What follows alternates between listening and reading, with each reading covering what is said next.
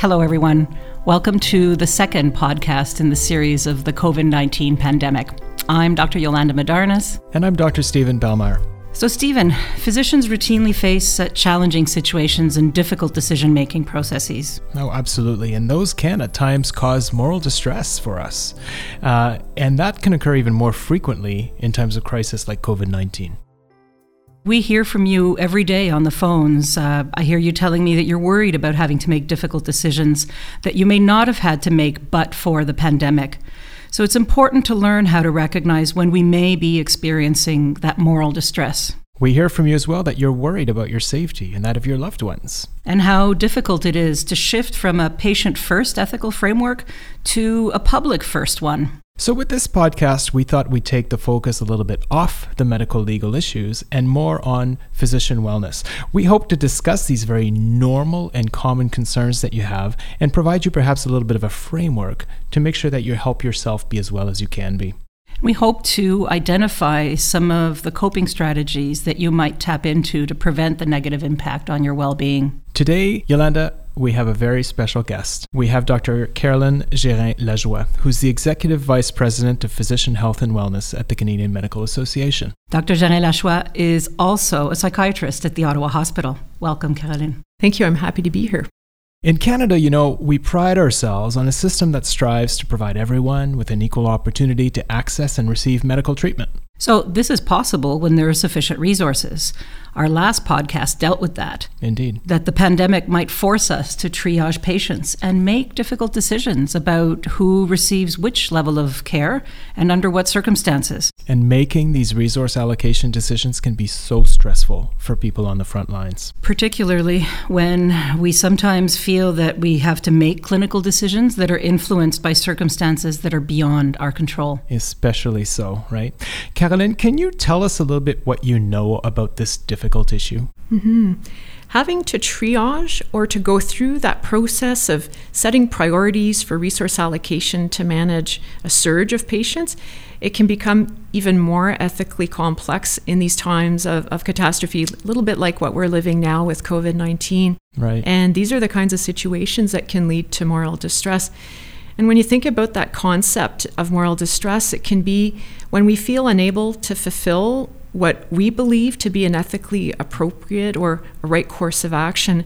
And we can think about it as a psychological response or psychological distress, but that's specifically related to an experience of moral conflict or of moral constraint. And so this is especially likely to occur these days during the COVID-19 period, as well as in other situations where there may be extreme resource limitations that can affect patient care or even the safety of our healthcare providers. In moral distress, if I understand it correctly, someone feels morally compromised by the impossibility to pursue what they believe is the right course of action. Is that right? Yeah, exactly. So this kind of creates a moral conflict or a situation where you believe that an action or the lack of action can contradict their ethical obligations or commitments, or they fail to live up to their own expectation of ethical practice. Right. Caroline, are there common elements to moral distress? Yes, and so for example, a feeling of complicity in wrongdoing. So that would be when you believe that you're doing the wrong thing or that you have very little power to change a situation. When we speak to physicians about this very issue, they often describe the feeling of not being heard, of not feeling that they have a voice. Is that part of that? Absolutely. So, and speaking of that lack of voice, that's when you believe that you have insights and you have knowledge relevant to a situation, but where you feel it's not heard or it's not taken seriously. So if we experience moral distress at different times or in different scenarios, are those all separate individual experiences or are they somehow cumulative? Actually, Stephen, they can be. These repeated situations of moral distress, they leave what we call moral residue, and that heightens someone's level of moral distress in the subsequent experiences that they may have. So if I understand correctly, moral residue is the distress that remains when the situation that triggered the moral distress initially has actually ended. Yeah, that's correct. So moral residue is what each one of us carries with us from all of those times in our lives when we feel we are morally compromising ourselves or allowed ourselves to be compromised in the face of a distressing situation. And so if the individual's level of moral distress doesn't resolve, but rather remains high, it may increase even more the next time that they're encountering a morally distressing situation. And that's really why it's so important that we deal with it. Caroline, that sounds a lot like the genesis of burnout and compassion fatigue. That's a good observation. Actually, we know that moral distress can be related to compassion fatigue, to burnout, and even to depression. So these are things that affect the individual physicians or caregivers, but we also know that moral distress can have an impact on the organizational level, and we could see that through patient safety incidents, distancing from patients, and even decreased job satisfaction. Caroline, could you give us an idea of how a physician might recognize when they're experiencing moral distress? Is it more than just a feeling? Yeah, and I think it's important to start by clarifying that moral distress really is not a mental health disorder in itself, but it's important to manage it well so that it doesn't lead to complications, and those could include mental health issues. It's also important to know that people experience moral distress in different ways. For some people, it may be very easily manageable, but for other people, it can be completely impairing. And you may wonder what some of the symptoms are, and these could include things like physical symptoms. So these could be fatigue or headaches, difficulty sleeping. They can also include some emotional symptoms. There could be anger, fear, anxiety, but also behavioral symptoms. And these could lead to addictive behaviors, maybe drinking or taking drugs, or also influencing our behaviors in relationships with our loved ones. You know, Caroline, as I hear you list these signs and symptoms, I can't help but think that some of our listeners, if not a number of our listeners, might actually be recognizing themselves in those descriptions. For sure. They absolutely could. And really the key message here is to be aware of the concept of moral distress and to have a better sense of how to recognize it within themselves, but hopefully within other colleagues. So what could physicians do to minimize the impact of moral distress?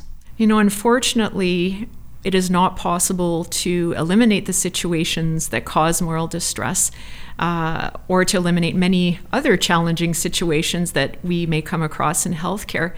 But there are ways where we can try to mitigate its impact. So remembering that moral distress can involve at least 3 different levels, right? The individual physician, the unit, team or department, and also the organization or system. And what that means is it opens the door to potential ways to ease that experience of moral distress at each one of these different levels. Oh, that's very interesting. I'm sure that we couldn't possibly give advice, deep advice on all of the strategies that we could implement in such a short podcast. But Caroline, I wonder if there's perhaps 1 or 2 things that we could discuss perhaps for each level. So could we start at the individual level, a couple of things that a physician or healthcare provider could do? So as an individual, and I would say beyond the basics of health, and that would include, proper sleep, nutrition, and exercise, but within the limit of what's realistic right now, what I would encourage physicians and healthcare providers to do is share their emotions and their experiences with people they trust, whether that's their team at a team meeting, for example. And these could include sharing emotions like distress, it could be guilt, it could be that sense of unfairness. And the idea is to open up communication and to share the stories about what they went through. I would also encourage people to reach out if they need to the ethicist working in their environment, and that can help you to kind of work through some of these really challenging situations when you encounter them and when they may lead to moral distress. It's really about realizing that we are not alone in this, right? That you're not the only person, likely not the only person feeling this. And it's leveraging the people in your direct environment to help you cope optimally in these situations. People who can understand you. Mm-hmm. Your peers, your colleagues. This may be a little bit more difficult in the days today. You know, a generation ago, there was the doctor's lounge. We could shoot the breeze and chat with our colleagues at the end of a difficult day. That's no longer as easily or readily available, in fact, absent in some places. So that much more important to dedicate some quality time at some point during the day to exchange these meaningful feelings with our colleagues.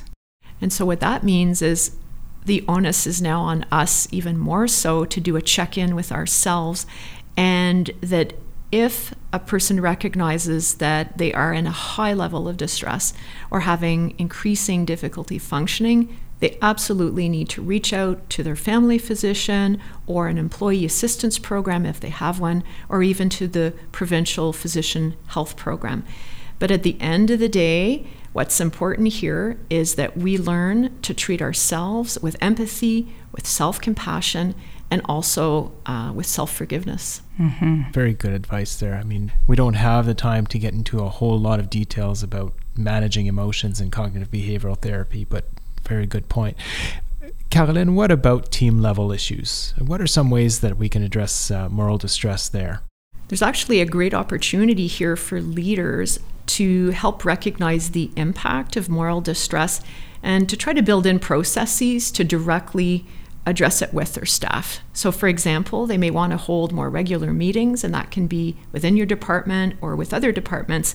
And that can help to build this feeling of team cohesion and to help have very clear and timely communication, shared decision making. And this way, everyone feels included and part of the experience. Another option could be to hold debrief meetings on a more regular basis, particularly when these morally charged situations occur. So as an example, that could be when there's a clinical triage decision that needs to be made. Or maybe, when a patient has died or is about to die and doesn't have a family member with them. I mean, I know how distressing that is. We hear that a lot, and having the opportunity to debrief around that, I think, might be helpful. Mm-hmm. And finally, at the team level, it's important to encourage members to support each other and make sure that no one isolates themselves. And so actively trying to find those people and reach out to offer them support. And that can be done by creating a buddy system. And a buddy system is where you just pick someone you trust and you try to do regular check-ins with. And interestingly, during COVID, this has been a really popular phenomenon within physician groups. Interesting. I brought up the whole idea of debriefs whenever a patient, for instance, is dying and alone, and that causes distress. Yolanda, I think we'll have more podcasts later on where we'll have an opportunity to talk about debriefs. But today's discussion really does highlight the important role that they play. Recognizing that it may be difficult to find a time for a debrief because they may not be part of the everyday in many groups, the buddy support system takes on that much more importance and might actually be the easiest one to implement, at least at first. Caroline, what are some of the things that can be done at the organizational level? So we tend to forget this, but the organizations can actually play a really big role in these types of situations, particularly in recognizing and validating that experience of moral distress. But more importantly, I think conveying to healthcare providers that feeling that we're in this together and that we have your back. It is so crucial. Caroline, thank you so much for raising that point. We may have a lot of listeners who are physician leaders who are in a position to actually put in place processes to implement some of these recommendations. Is there anything more that you can provide, other little tips, pearls for them? Yeah, other strategies could include things like being very honest and transparent about the situation at hand. For example, if there was a situation with resource constraints, or to provide really clear guidance on changing policies and procedures. And we know that can happen at an extremely rapid pace. They can be very clear with triage criteria, for example. And if ever there was to be a triage process activated, it really should be accompanied by some kind of plan to mitigate the physician or healthcare provider moral distress. And just to give a little bit of an example there, hospitals and organizations could create triage teams. And what that would do is allow for the separation of the clinical and resource allocation decisions. And what that does is it helps to reduce that moral burden created by the decisions for a specific physician, so they don't have to feel so alone in making these really difficult and emotional decisions. And finally, I would recommend that organizations create guides so that their leaders can provide support for their teams even more easily, and make efforts to advertise wellness supports, to encourage peer support, as we mentioned, and more importantly is to create the opportunity for people to access those supports and to practice a lot of self-care. Sounds like we just can't take for granted that people will instinctively know how to help themselves and each other, right? That we have a role as institutions in helping promote that wellness. Mm-hmm.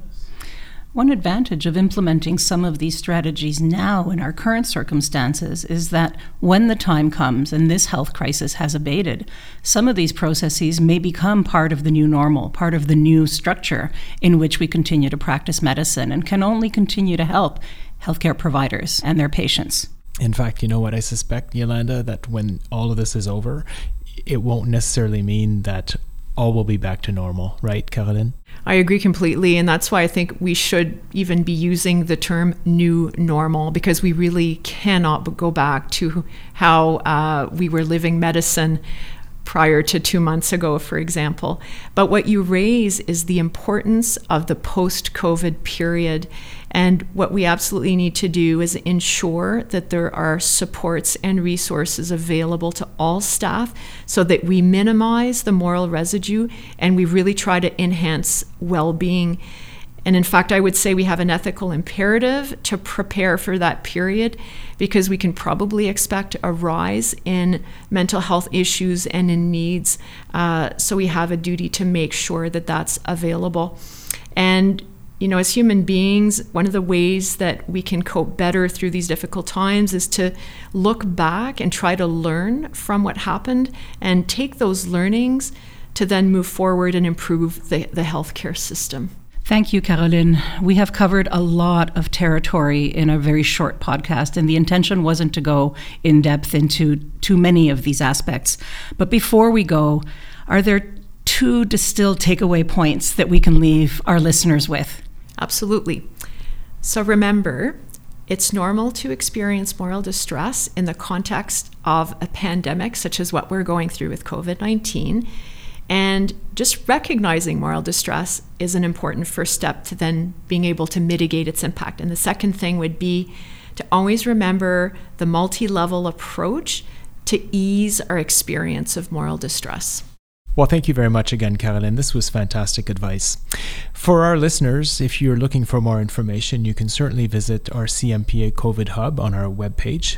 Caroline, are there any resources available at the CMA? Absolutely. And this can be accessed through cma.ca. And on that webpage, you will find a section specifically for COVID-19 with a lot of information and resources. Well, we hope this was helpful to you, our listeners. And as I said, while it's a complex topic, we do hope to have provided you with some practical tools that can help you approach this really challenging issue. Goodbye, everybody. Goodbye, everyone. Thank you. Stay well. Thank you. These learning materials are for general educational purposes only and are not intended to provide professional medical or legal advice, nor to constitute a standard of care for Canadian healthcare providers.